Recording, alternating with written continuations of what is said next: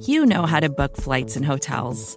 All you're missing is a tool to help you plan that unbelievable travel experience. That's why you need Viator. Book guided tours, excursions, and more in one place. There are over 300,000 travel experiences to choose from, so you can find something for everyone. And Viator offers free cancellation and 24/7 customer support for worry-free travel. Download the Viator app now and use code Viator10 for 10% off your first booking in the app. Find travel experiences for you. Do more with Viator.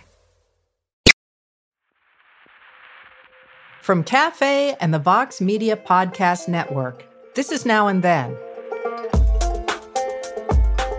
I'm Heather Cox Richardson. And I'm Joanne Freeman.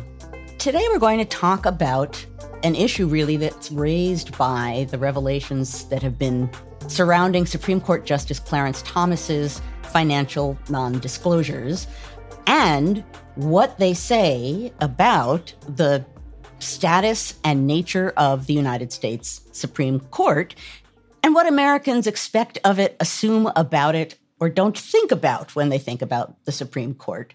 One of the things that the revelations about Thomas's conduct have brought to the fore is that the Supreme Court justices are not subject to a formal ethics code. It's also raised questions about the relationship between the court and Congress, right? We're talking about some fundamental issues here about, checks and balances and the fundamental nature of constitutional governance in the United States. So in a way, some of the issues being brought up here, constitutional structure and ethics, are pretty enormous. And in a sense, they've been leaking out bit by bit to the point that there's a certain point at which eyebrows became raised. I do think we have to distinguish between the junkets he took and the donations that were made to the organization for which Clarence Thomas's wife, Ginny, worked, and she took a big salary from, which fall under, they're not necessarily something that had to be disclosed by the letter of the law, although my hair's on fire over here. But then there is also the real estate transactions, and the real estate transactions did have to be disclosed. I do want to point out one of the things that really jumped out to me about this ethics crisis on the Supreme Court was when Senate Judiciary Chair Dick Durbin asked John Roberts to testify about the court's ethics or lack thereof and reform.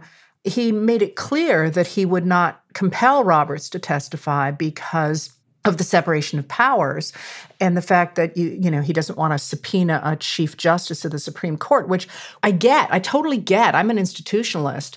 But then I'm also like, excuse me? Like every year at my university, I have to put down every potential conflict of interest. And I'm thinking, I am not, until you pony up a little bit better, going on $500,000 junkets on your private yacht. The irony, right, of this, a Supreme Court justice saying, oh, I didn't get the rules. Right. And in this case, it feels to me particularly egregious in that this particular Supreme Court has come down so hard on people at the other end of the spectrum who didn't necessarily get the rules, not least in the last few years, the Supreme Court decision that made it impossible to appeal a death sentence at the federal appellate level unless it had been brought up at the state level. So if your state lawyer screwed up, oh, well, you can't appeal your death sentence. But oopsie poopsie, let me just go ahead and, redo my financial disclosures for, the gazillionth time. So walk us through this a little bit, Joanne. I mean, if he hasn't broken any laws, or at least in terms of accepting the junkets and all that, who cares? The fact of the matter is, if you're taking vast amounts of money or things that are worth a vast amount of money from someone out in the world, and that is forging a close relationship between you and this person, and that person has strong political views that might influence you as a justice, at the very least, that should be apparent. At the very least, you should be saying, here, okay, you want to know about me, here it is. It's all out in the open. I'm a Supreme Court justice. I need to be clear and open about what I'm getting and where I'm getting it from, and then I will go and make my decisions. When you're not clear in that way, in essence, you're hiding networks of support that are grounded on money that could very easily be a basis of influence. So in part of the problem here is this is a mode of influence that was hidden. The excuse for it is I didn't understand the rules. I mean, one of the things that jumps out to me, and see if this is right, is that it is about the money, but it's not just about the money. It's about where your loyalties lie and how open you are to other arguments. So if, in fact, you manage to keep a bit of a wall between you and any specific interest groups, you have a better chance of looking at the world as a whole rather than just looking at what your friends want. Or if there's just one window open and it's a window looking upon your friend. Yeah. Well, but that speaks then to the importance of the justice system and of the judges on the justice system, that they are supposed to be holding the playing field level for everybody.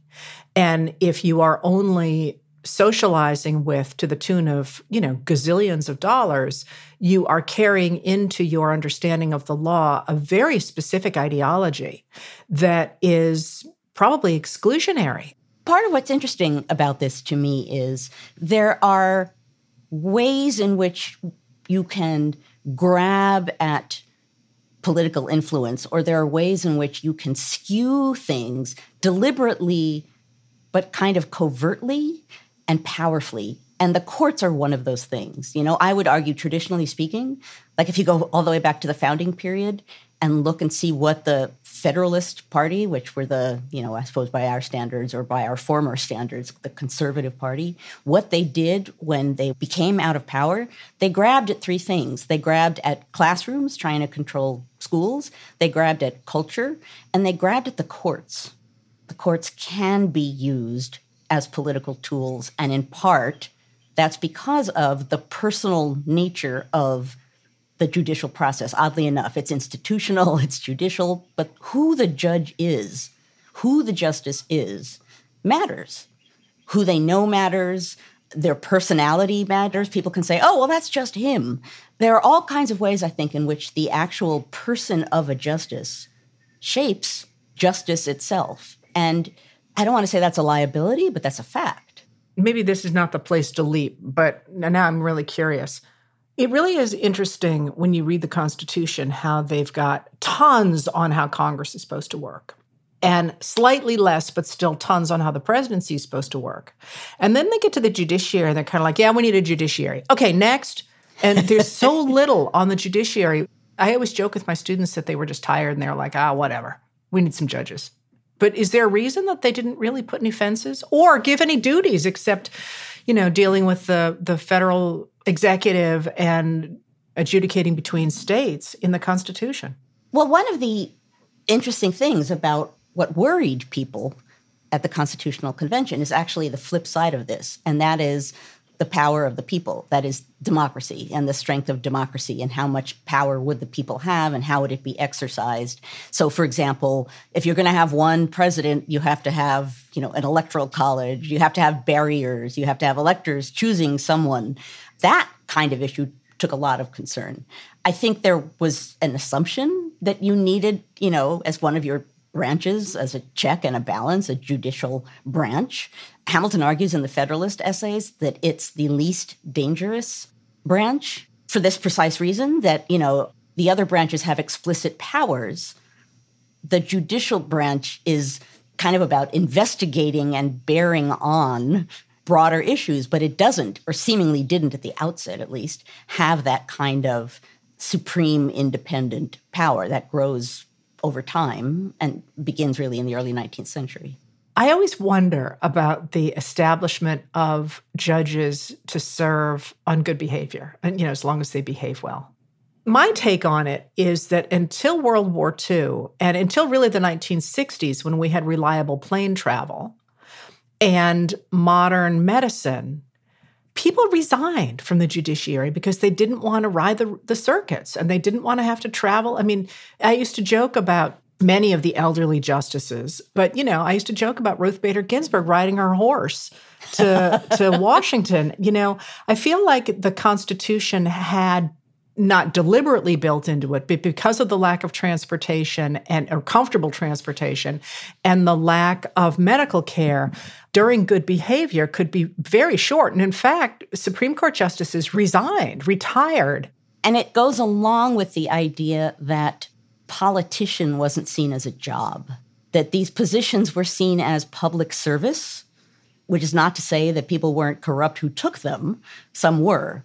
But it wasn't seen as a lifelong profession per se. I will be a senator for 60 years.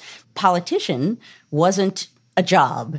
And actually, sometimes if you called someone a politician, it was an insult, right? You were serving in public service. You were doing what an elite white gentleman was supposed to do in your community and potentially in the nation.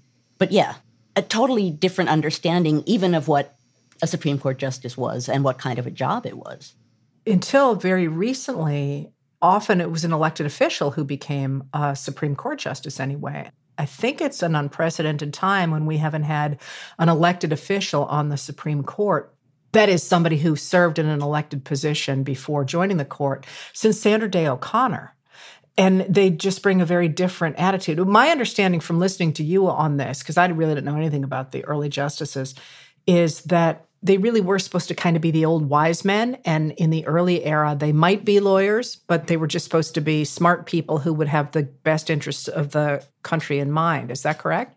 I would say in addition to that, when we think about partisan justices, there certainly were distinct, I always call them umbrellas of ideas at the time, right? There was Federalist and Jeffersonian Republican, but there weren't organized, disciplined parties in the way that we now assume to be the basis of our political system. Whatever was happening in a partisan way in the early republic on the national level was assumed to be something wrong, right? And when things get really, really partisan in the late 1790s, the assumption, Jefferson, sorry to say the J word, calls it, the reign of witches, right? It's these New England Federalists are doing all these warping things that aren't supposed to be happening. So the other thing to bear in mind in this era when the Constitution's being created and the early years in which it's being acted out, there are no assumptions about permanent political parties that have to be dealt with. There's just an assumption that how in the world could you ever have anything that's national in that kind, like a political party? So this is a really good transition to Supreme Court Justice Samuel Chase, because with the rise of political parties, like you say, a lot of the Constitution suddenly is out of whack, if you will. Because, for example, one of the things that always jumps out to me is that the check that is supposed to be there and easily usable for the president or for any official who oversteps his in those days bounds was impeachment. And I want to be sure it's clear about what I just said when I said there weren't organized political parties. That doesn't mean there wasn't partisanship, because that's what we're going to be hearing about now when we talk about Chase. There was definitely partisanship, and there were definitely people on one side who were opposed to other people. It just wasn't structured and organized and assumed to be permanent. Which is really going to happen with Andrew Jackson in the 30s. Right. That's when you start to get actual structured parties in a way that seems like it's a benefit and is organized. So Supreme Court Justice Samuel Chase remains the only Supreme Court justice to be impeached. And his 1804 impeachment and then subsequent 1805 Senate trial basically concerned the issue that Heather and I are talking about here, which is his partisanship, the fact that he was a Federalist, he was a loud and opinionated Federalist. He was really outspoken. In the courtroom? Certainly in the courtroom in certain cases. Yeah, he was outspoken. He was openly Federalist. And he is doing that. If you're talking 1804 and 1805, you're talking about a moment when the Jeffersonian Republicans have pretty much taken control of the government. So Chase is born to a clergyman in Maryland in 1741, and he is involved in a lot of the major political founding moments of the time. He signs the Declaration of Independence. Initially, he rallies for the inclusion of a Bill of Rights for the U.S. Constitution, which, formally speaking, would have made him an anti-Federalist. The Federalists were the people who really were rallying for a very strong central government and constitution. After you get a Bill of Rights, Chase becomes a different kind of Federalist, which is the Federalist of the 1790s, the party of Hamilton and others. I call them partisan alliances because they're not really parties. But he becomes a Federalist. So again, one of the people who believes there should be a very powerful, centralized government in this new government, which is controversial because a strong national anything is controversial in this period. He's Chief Justice of the Maryland General Court until President Washington appoints him to the Supreme Court in 1796. He actually kept much of his judicial responsibility in Maryland in addition to his Supreme Court duties, which raises an important fact, which is the Supreme Court and justices generally were sort of spreading themselves around, right? It wasn't as though I am a Supreme Court justice was seen as, again, a job, a position, you're in it, you do nothing else. John Adams actually had a little bit of difficulty finding someone to go on to the Supreme Court. So again, we're looking at a very different political climate. In 1800, Chase openly campaigned for Federalist presidential candidate, and he's president at the time, John Adams. And the election of 1800 was a really contentious election, pretty much the most partisan election up until that point, with wild charges on both sides. And in August of 1800, the start of the Supreme Court term was even delayed because Chase was continuing to campaign on behalf of Adams in Maryland. So to say he was a fervent Federalist is almost an understatement. You asked before, Heather, about whether he was saying Federalist things in court, and here we have an example of that. While charging a grand jury in Baltimore Circuit Court during a Supreme Court recess in May of 1803, Chase made several attacks on Jeffersonian Republicans, particularly against the repeal of Adams' Judiciary Act of 1801, which, and this gets back to what you said earlier too, had lifted requirements on Supreme Court justices from their circuit court, riding around from court to court to court, their responsibilities. And he also just lashed out at the Jeffersonian move toward universal male suffrage. So he says, while charging a grand jury in this Baltimore Circuit Court, quote, "The late alteration of the federal judiciary," which has to do with the Judiciary Act and that being changed, "and the recent change in our state constitution by the establishing of universal suffrage will take away all security for property and personal liberty, and our Republican, small r, constitution will sink into a mobocracy, the worst of all popular governments." So Federalists are uneasy about democracy as they defined it, and here you see Chase really pronouncing that to a grand jury. Jefferson responded by writing to Maryland Congressman Joseph Nicholson, referring to those partisan comments. Jefferson said, he's blunt, "You must have heard of the extraordinary charge of Chase to the grand jury at Baltimore. Ought this seditious and official attack on the principles of our Constitution and on the proceedings of a state go unpunished? And to whom, so pointedly as yourself, will the public look for the necessary measures? I ask these questions for your consideration. For myself, it is better that I should not interfere." I'm sorry, are you saying that Jefferson wanted to use the instruments of the state to punish a political opponent? When Jefferson's president, he becomes interesting concerning some of his fundamental ideas and ideals. You know, we've done a show on the Alien and Sedition Acts, and, you know, everyone's like, oh, the Federalists wanted to get rid of the Jeffersonians. And then the Jeffersonians get in power, and they're like, hey, Alien and Sedition Acts, here we go. Now, I've co-edited a book called Jeffersonians in Power, but now I want it to be Jeffersonians in Power. Well, it works, doesn't it? It totally works. It does. So roughly a year later, Democratic or Jeffersonian Republicans in the House introduced 8 articles of impeachment against Chase, focusing on his tendencies towards, you know, really projecting his Federalist biases onto Maryland Circuit Court judicial cases. And these impeachment charges concerned 3 distinct things that he did. So number one, Chase presided over a case in 1799 concerning John Fries. He was a Pennsylvania farmer. He's accused of treason during America's quasi-war with France. The Adams administration had passed a land tax to raise military funds. U.S. Marshals had held a group of farmers on charges of insurrection for refusing to pay the tax. This is actually not the first time such a thing has happened. And Fries responded to that by rallying a group of fellow farmers to confront the marshals.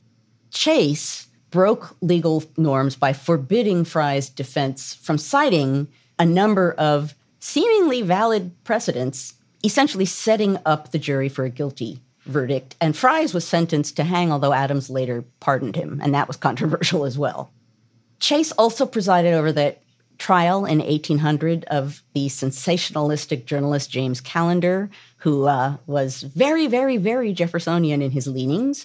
He had been charged with seditious libel under the Alien and Sedition Act for a pamphlet that he wrote, The Prospect Before Us, which claimed that President Adams was a, quote, professed aristocrat, which I know sounds so mild by today's standards, but was kind of a rallying cry.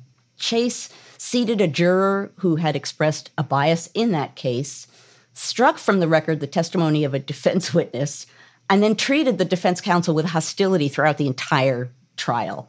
And then last but not least is what I just mentioned, Chase's anti-Jefferson rant before the Baltimore grand jury. And the articles of impeachment said that that rant reflected Chase's tendency to, quote, prostitute the high judicial character with which he was invested to the low purpose of an electioneering partisan. Gasp. So in December of 1804, the House adopted the articles. January 1805, Chase has his impeachment trial in the Senate, overseen by Vice President Aaron Burr. So in a way, this is really the question of whether the judges really are supposed to be sort of impartial holders of the scales of justice. I mean, he set the dude up to hang. Fries. Yeah. And in the next case, in Callender's case, he threw out the testimony of a defense witness. I mean, that doesn't sound okay. No, it does not sound okay. Again, which is why there are indeed impeachment charges filed. But the larger question here, and it's one that we've been talking about from the beginning, how should partisan politics, what role should it play when it is bumping up against the Supreme Court? So here you have defense counsel John Hopkinson, who puts that very plainly. He says, if a judge is forever to be exposed to prosecutions and impeachment for his official conduct on mere suggestions of caprice, that could be argued, and to be condemned by the mere voice of prejudice, can he hold that firm and steady hand his high functions required? So that's, again, what he is saying there is an underlying logic of justices holding their position during good behavior. They shouldn't be able to be easily swatted at for partisan purpose. But this is so interesting in terms of impeachment because, yeah, that's the crux of it. Is this politically partisan to go after somebody who just set a guy up to be hanged? Or are we trying to make somebody actually behave in a way that is best for the country? So what happens with Chase? Well, so interestingly, the Senate follows along with Hopkinson's argument and essentially says there is no evidence of higher criminality that could set a dangerous precedent. And he's acquitted of all charges, March 1805. And although the Jeffersonian Republicans had 25 members in the Senate and they could have convicted Chase with only 23, there were not enough people who stayed true to the Jeffersonian Republicans to even allow that to happen. And John Quincy Adams sort of says point blank here how he thinks that the attempt to come up with something specific, chargeable that Chase had done wrong was petty. John Quincy Adams writes to his father, John Adams, in short, sir, gravity himself could not keep his countenance at the nauseating littleness which were resorted to for proof of atrocious criminality and indignation, melted into ridicule at the puerile perseverance, this is so John Quincy Adams, with which nothings were accumulated with the hope of making something by their multitude. So what John Quincy Adams is saying there is they were desperate to show he did something wrong, and they were grasping at straws, and there weren't enough straws to really accomplish an impeachment. I don't have a dog in this fight at all, but it does seem to me from this vantage point of a great deal later that when you skew the actions of your courtroom so that a defendant is sentenced to death That's not a small thing. I would agree with you. I would also say that in this time period, you're talking about a time when Federalists considered that kind of, I don't know what to call it, revolt, insurrection, people rising up against attacks or against something that the government is imposing as a potential attempt to overturn the government. So it is worth saying, not that I'm saying, yeah, it's fine to condemn someone to death, but that at the time, what Fries did was seen as more threatening than it might be seen today. And there would have been a vaster difference between someone of Fries' nature as far as status and class goes and the people who are passing these kinds of laws and opinions. It's the same logic that Alexander Hamilton uses with the Whiskey Rebellion years earlier. The Whiskey Rebellion was farmers who didn't want to pay an excise tax on whiskey. And Hamilton essentially says, you can't let that sort of thing go because it'll just bring the government down. People have little enough respect for this new government. You can't let people simply dismiss what it does and assume that the government will continue. So for Federalists, as small as these crimes might appear to be, they seemed like a major threat. And I'm not excusing them and saying, go Federalists, but that would have been their logic at the time. So we have with the Chase case is the idea that impeachment can't be used for political reasons. But it also seems to me that it gives us the concept that impeachment is about politics, not about the good of the country. And that's been a problem since. There certainly have been impeachments that were not political and the people weren't convicted because of politics. And we have also had impeachments that were explicitly political. But it almost feels to me like the Chase case not only sets up the idea that you can't impeach somebody for political reasons, but the idea that trying to get rid of somebody who is behaving outrageously is a political operation as opposed to saying, hey, this isn't okay for the country. Right, that's true. That the focus is on partisanship more than anything else.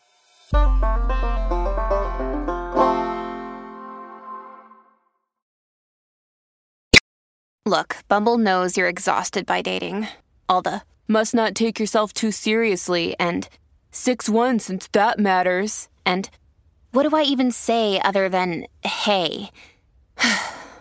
Well, that's why they're introducing an all-new Bumble, with exciting features to make compatibility easier, starting the chat better, and dating safer.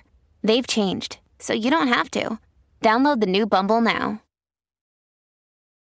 For more Cafe history content, check out Time Machine, a weekly column by our editorial producer David Kurlander, inspired by each Now and Then episode. You can receive the Time Machine articles through the free Cafe Brief email. Sign up at cafe.com/brief. So now the next person to talk about is a really colorful character from the middle of the 19th century who raises a different issue, not that of obvious partisanship, but rather big business influence on the court.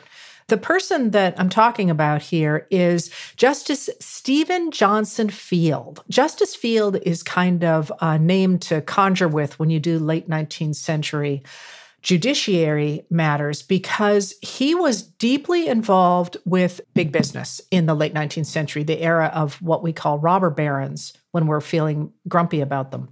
He was born in Connecticut in 1816, and he is a member of that extraordinary Field family, one of 9 children who was born to a Congregationalist minister, David Dudley Field. So if you look at the 19th century, there are Fields running all around. Field's siblings were also incredibly influential. His brother Cyrus, I spent a lot of time with because he led the attempt to create the transatlantic cable.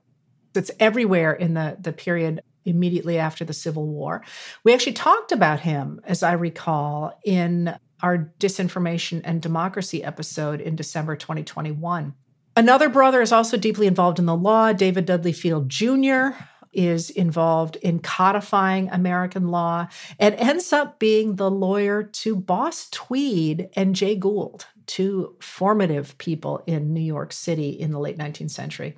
So Stephen Field was a New England lawyer, and he goes west in the gold rush. And that's going to establish him on the West Coast. So he's going to be the mayor of a gold town, Marysville. He gets elected to the State House of Representatives in California. He gets elected to the California Supreme Court in 1857 as an anti-slavery Democrat. While he is out there, develops a close friendship with Leland Stanford. And Leland Stanford is a rising California railroad man. And in the 1850s and the 1860s, Stanford joins up with a number of other entrepreneurs in California at the time, and they're known as the Big Four. It's Stanford, Charles Crocker, Mark Hopkins, and Collis P. Huntington, who incorporate the Central Pacific Railroad, which is eventually joins into the transatlantic railroads, and they become really the movers and shakers in the business world of California. Stanford then gets elected governor of 1862, and he's really going to push business interests, especially railroad interests in California. So if that's the setup, in 1863, Leland Stanford joins together with Stephen Field's brother, David. I swear there's only like 6 people in the 19th century, and they do the rest with mirrors, to lobby President Lincoln to appoint a Westerner to the Supreme Court. And that Westerner they want is Stephen J. Field. And Lincoln does. Lincoln puts Field on the Supreme Court in 1963, and also he is the head of the brand new Pacific Region Ninth Circuit Court. Field, from the beginning, is seen as the voice of railroad interests. He also was a really headline-grabbing kind of wild man, and his fellow justices are aware that he is perhaps a problem for the legitimacy of the court, which is just coming out of the Dred Scott era and trying to rebuild its legitimacy after that. Once again, in part, what we're talking about is the personal proclivities of a justice and the ways in which that affect the reputation and nature of the court. That's a really good point, because Field is a rival to some of the more modern day justices who grab headlines for their behavior in service to an ideology or an interest. But it is interesting that he causes a lot of waves in the late 19th century, but he isn't removed from the court. So that too establishes a precedent. So he lobbies the Chief Justice, Morrison Waite, to write a majority opinion in U.S. versus Union Pacific Railroad Company, which is a somewhat complicated case about whether or not the Union Pacific Railroad has to pay interest on government bonds. The court ruled in the railroad's favor, and although Field wanted to write the opinion, Waite said to him it would not be a good look. Waite said, "We cannot conceal from ourselves the fact that in the excited state of feeling which exists with the public in respect to the connection of the government with the Union Pacific, there may be some disappointment at the result of this case." And it's worth pointing out that this is in the middle of the recession of 1873, which people believed was caused by the railroads, and at a time when the government was really messing with the money supply in such a way that it helped people like railroad barons and hurt ordinary workers. Waite continued, "It seems to me, therefore, to be specially important that the opinion should come from one who had not only been understood to be watchful of the government purse, but who would not be known as the personal friend of the parties representing these railroad interests." Personal friend of the parties representing an interest. Now it gets even more interesting, because Field is obviously wildly pro-business, and he is really the driving force behind the interpretation of the 14th Amendment as protecting corporations. So that argument comes out of a brief prepared by Roscoe Conkling from New York. Conkling was on the committee that debated and then wrote the 14th Amendment. And he argued in 1882 in San Mateo County versus Southern Pacific Railroad that the Congress people had intended the 14th Amendment to cover corporations. That was ridiculous. That was absolutely not on the table. But because Conkling put it forward, Field started to rely on it. And he doesn't say so explicitly until later on in that decade. But the two of them working together established the idea that due process established in the 14th Amendment was not just designed to cover the rights of individuals in the states that were suffering under the legal restrictions put on Black Americans after the Civil War, but that in fact it was designed to protect corporations. Speaking of, one individual's personality and friendships mattering to everybody, Field argued in the San Mateo case that the Southern Pacific Corporation had the same rights as an individual over certain financial matters. And he said, surely these great constitutional provisions, which have been not inaptly termed a new Magna Carta, cannot be made to read as counsel contend, nor shall any state deprive any person of life, liberty, or property without due process of law, unless he be associated with others in a corporation, nor deny to any person within its jurisdiction the equal protection of the laws, unless he be a member of the corporation. How petty and narrow would provisions thus limited appear in the fundamental law of a great people.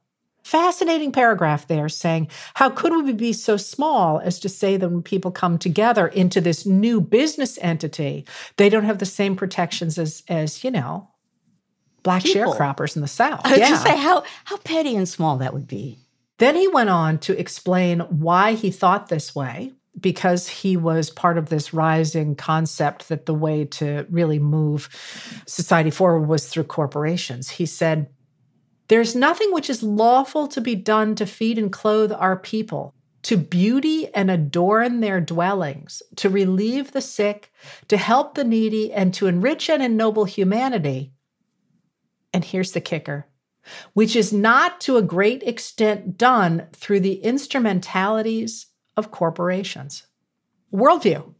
It's all going to be done by the wealthy people. So in December of 1882, while the San Mateo case is before the Supreme Court, Field dines at a rather elegant Washington, D.C. restaurant, Chamberlain's, with Stanford and several Southern Pacific attorneys, including Roscoe Conkling. And the dinner, not surprisingly, got a lot of public attention. The San Francisco Chronicle argued that Field's choice to be publicly seen enjoying a dinner with lawyers of a case before the Supreme Court was a major faux pas. The Chronicle said, the unanimous verdict of lawyers and others is that Justice Field did a very indelicate thing, to say the least, in view of the fact that he tried the case in California originally. No other member of the United States Supreme Court participated in the banquet. Indeed, it is safe to say that no other of the justices were invited for the reason that it was known they would not attend. The Chronicle also suggested that Field always took the side of the railroads and that his 14th Amendment interpretations were based on his corporate connections rather than on any kind of intellectually honest interpretation of the law, saying, whenever Field has a case before him in which the community and the corporations are arrayed against each other, his lights always lead him to discover points against the people. It was true, too. I mean, he's involved with the railroads. He's also involved with mining and all kinds of other stuff. So ultimately, the Supreme Court ruled in favor of the Southern Pacific in the case, which also concerned mortgage regulations on corporate taxes. While the court did not explicitly rule on the 14th Amendment contentions that Field had put forth in his circuit court decisions, the ruling became a major precedent in later cases that were arguing for corporate personhood. It still pisses me off. The fact that Conkling argued that this was on the minds of the people arguing about the 14th Amendment, it's just wrong. It's just a lie. Bad it's just wrong. history. It's just bad history. Bad history. If you want to make that argument, fine, but admit you're making it out of whole cloth. I'll conclude this by just saying that Field continued on ruling in Stanford's favor in later cases and was never censured for his close relationship with Stanford. He remained on the Supreme Court until 1897. His 34-year term is the second longest of all time, after only Justice William O. Douglas's 36-year tenure. In 1891, so a little coda on this story, just 2 years before Stanford's death, the railroad magnate made Justice Field one of the founding trustees of Stanford University. How tidy. So that moment is an interesting one because it is Field obviously corrupted, in his decisions by the company he keeps. And part of that is the ideology that he embraces, the idea that it's these rich guys who basically run society. So he's always deciding for them. There's personal networks, personal connections, and this sort of ideological frame. And it's those things together, right? It's not just I'm doing this because I have these connections. It's, there's an ideological framework being imposed on this as well, which makes it, as you can see, actually throughout this episode, we're talking about people making decisions based on personal proclivities of one kind or another, personal friendships, personal networks. It seems to me that the problem is not necessarily the ideology that somebody like Field embraces, even though it's not one I happen to share, so long as it is balanced and you actually have a court that reflects a number of different ideas. That's actually quite healthy, it would seem to me. Our problem now is that we have a court that has been so dramatically skewed in favor of one ideology over the one that is the most popular in the country right now. Right. No, I would totally agree. It's not that ideology is problematic, but it's when it is linked with and sometimes even covering this kind of personal relationship. Well, and political agenda. It's not just personal. It's also that Field is really pushing the interests of the Republican Party. Right. All right, so Field contrasts really interestingly with Abe Fortas, who's been in the news a lot lately because he is the Supreme Court justice that people remember more than they remember Field when they think about corruption. Fortas was on the Supreme Court in the late 1960s, and his experience with people of wealth was way less serious than Field's was. And yet the mood of the country had changed so Fortas actually pays quite a high price for his ties to business.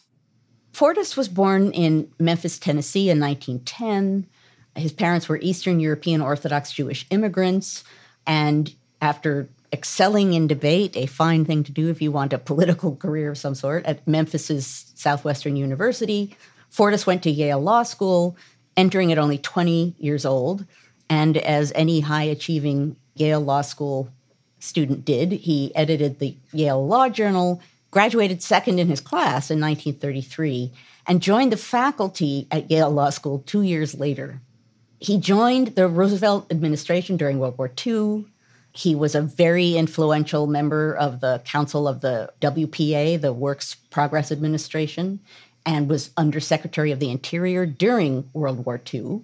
He founded a influential corporate law firm in Washington, still exists today, and in 1948 began a long partnership with Lyndon B. Johnson after agreeing to represent Johnson in his contested election to the U.S. Senate, which was plagued by allegations of ballot fraud.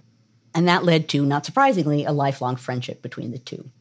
In 1962, Fortas gained national prominence when he represented the indigent Clarence Gideon in the Supreme Court case Gideon v. Wainwright. And we talked about this in our April 2022 episode on Ketanji Brown Jackson, criminal justice and public defense. And Fortas basically argued that Gideon, who was convicted of a theft felony without legal representation, deserved an attorney. The court ruled that defendants in state court were indeed entitled to counsel, even in non-capital criminal cases. And the Gideon case is a really big deal. It reinforced the right of individuals, even poor individuals, to have equal representation before the courts. It really was an example of an individual standing behind the other side of the scale from Stephen Field. And less than 3 years after the Gideon case, President Johnson nominated Fortas to the Supreme Court. And during a news conference on July 28th of 1965, President Johnson offered a shower of praise for Fortas, saying, "For many, many years, I have regarded Mr. Fortas as one of this nation's most able and most respected and most outstanding citizens. A scholar, a profound thinker, a lawyer of superior ability, and a man of humane and deeply compassionate feelings toward his fellow man, a champion of our liberties." That opinion is shared by the legal profession and by the bar of this country, by members of the Congress and by the leaders of business and labor and other sectors of our national life. But Fortas starts to get into trouble. 3 months after he was sworn in January of 1966, he received $20,000 from the Wolfson Foundation, which was a nonprofit organization organized by Lewis Wolfson. And he got the money for consulting on charitable contributions. So he's taken consulting money. Wolfson was an early corporate raider. He had built his financial empire out of construction, streetcar, and marine salvage companies during the 1950s and had come under fire from the Securities and Exchange Commission in that era for trying to dump stock in a company he controlled called American Motors Corporation. But he had come out from that investigation successfully. However, months before Fortas joined Wolfson's foundation, his handling of a marine salvage company came under new scrutiny because he was accused of bribing a Boston financier to buy shares of that company. Now, Fortas apparently didn't know about that and about the investigation into it, and he continued to socialize with Wolfson. And when the Supreme Court went into recess in June of 1966, Fortas flew down to Wolfson's horse breeding farm near Ocala, Florida. Then the day after he gets there, on June 15th, 1966, the Securities and Exchange Commission complaint against Wolfson hits the public media. Fortas leaves the farm the next day, and in December of 1966, as Wolfson's legal troubles are getting worse, Fortas returned the $20,000 consulting check to the Wolfson Family Foundation. The controversy doesn't really get a lot of traction until 1968, when Johnson nominates Fortas to replace the Chief Justice of the Supreme Court, who's retiring, back in the days when Chief Justice is retired, Earl Warren. And Fortas comes under fire initially not for his connections to Wolfson, but for an honorarium he had taken to give 11 lectures at American University. He had taken $15,000 to do that. And it had been paid by former clients of his corporate firm, some of whom had cases that were coming up before the Supreme Court. So Republicans then dredged up the news that Fortas had also advised President Johnson on several non-court-related issues while he was acting as a sitting justice, including discussing the Vietnam War.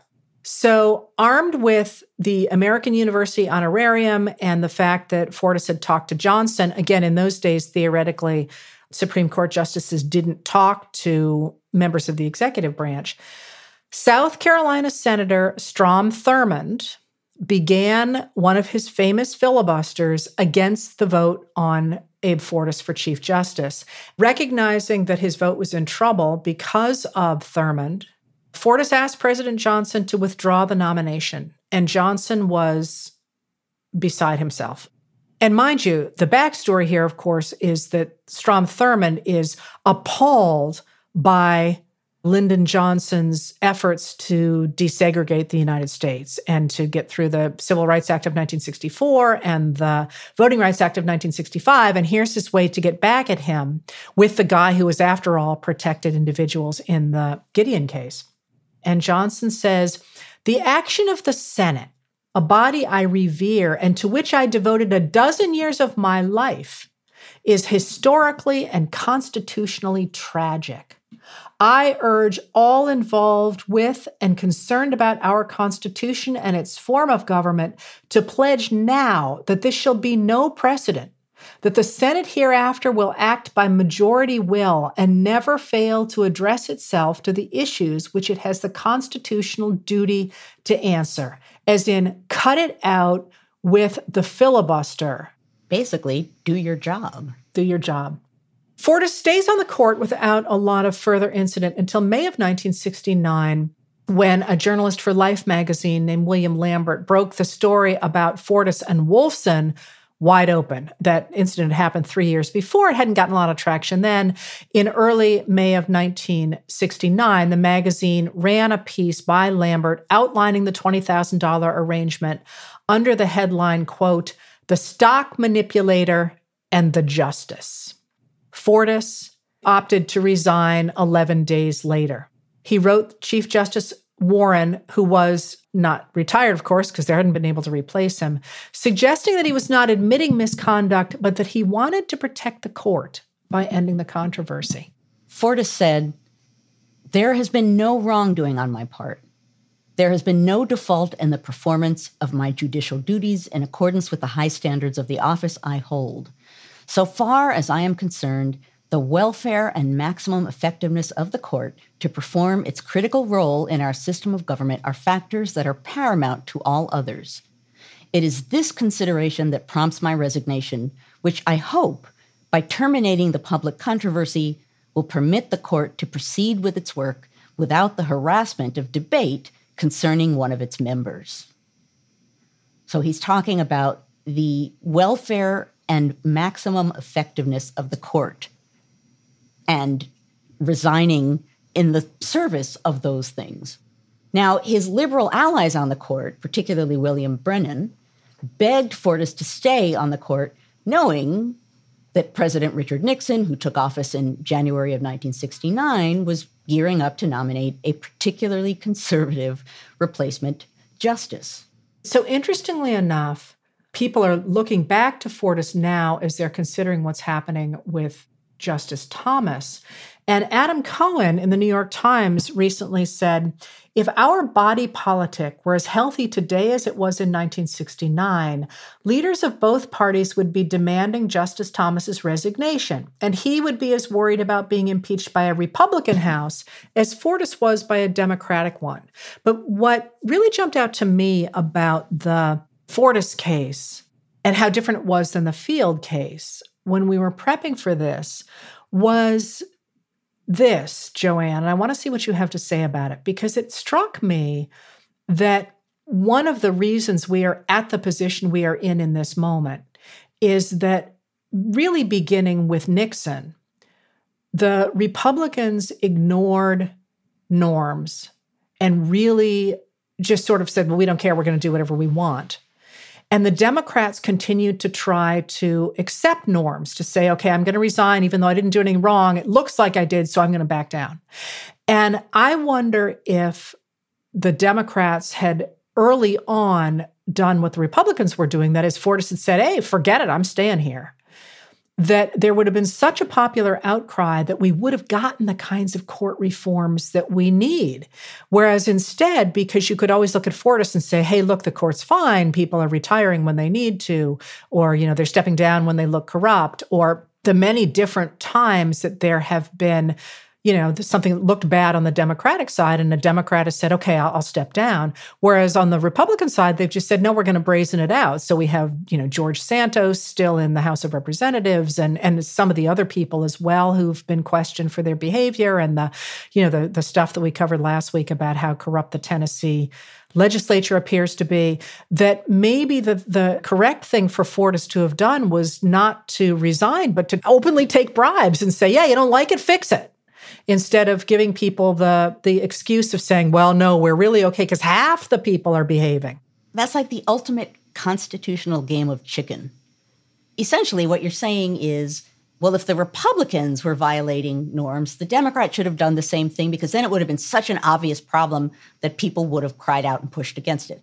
So that is a sort of game of constitutional chicken, because it's assuming people would have pushed back. And one of the interesting things that has sort of drifted through this episode is the fact that although the Supreme Court justices serve for life during good behavior and are supposed to be separate and apart from the other branches of government, and in some way are not supposed to be shaped by popular will, is that the mood of the country and the assumptions of a country on what is right and wrong actually still can shape what happens to a Supreme Court justice.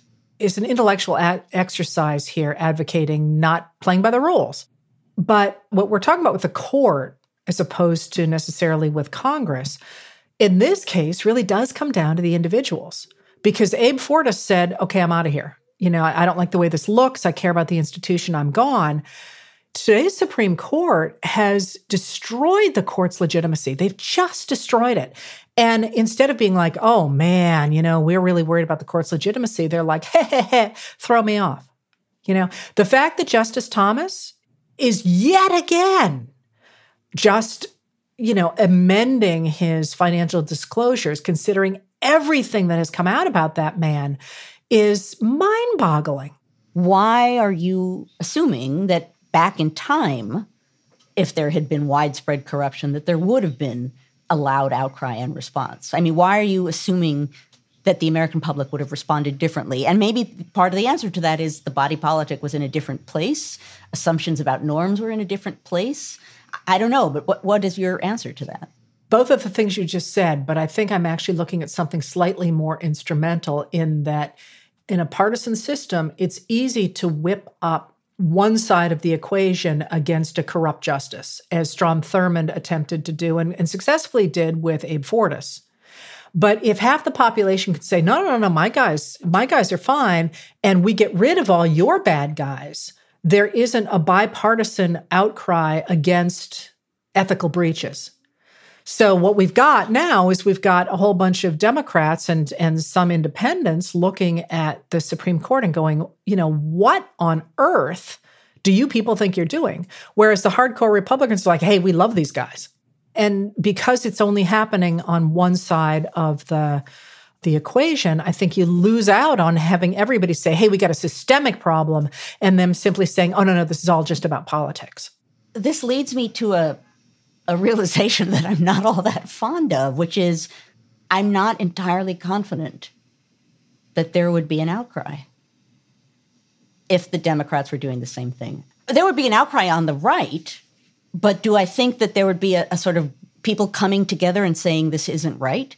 I'm not entirely convinced that there would be because of the current kind of partisan climate that we're in. And that fact alone is alarming. Well, we would at the very least have people on both sides saying, hey, your guy shouldn't be behaving in the way he or she is. Right. But in the current political climate that we're in, would that become just an increasingly strident, loud howling on each side about what the other side was doing? Or would there actually be a coming together and a creation of some kind of an ethical or moral we to push back? And I'm not sure. And in essence, and I guess this is what's disturbing me, is I'm wondering if Americans would come together, forced basically to come together by the fact that everyone in one way or another was behaving corruptly. Would they come together and support and defend and institute some idea of ethics over the court? Or would they simply become more strident? And in the current political climate, I'm not sure, and I don't like the fact that I'm not sure. As you and I have said many, many times, we are in this moment of extreme contingency in so many ways. And what that means is that it's possible for things to go right and for there to be positive outcomes out of circumstances that don't necessarily predict that will happen. But the other side of that is when there's such extreme contingency, things could go really sour. Things could go really badly. And maybe the court, what we're talking about here with the Supreme Court and corruption, is a great example of that.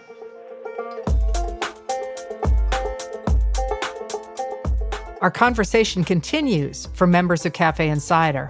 Heather and I take you behind the scenes of each episode in a special segment of Now and Then that we call Backstage. So join us backstage and get an inside look at the thoughts we're wrestling with as we prep for our weekly conversations. Head to cafe.com/history to join. That's cafe.com/history. That's it for this episode of Now and Then. If you like what we do, please rate and review the show on Apple Podcasts or wherever you get your podcasts. It makes a big difference in helping people find the show. Your hosts are Joanne Freeman and Heather Cox Richardson. The executive producer is Tamara Sepper. The editorial producer is David Kurlander. The audio producer is Matthew Billy. The Now and Then theme music was composed by Nat Weiner.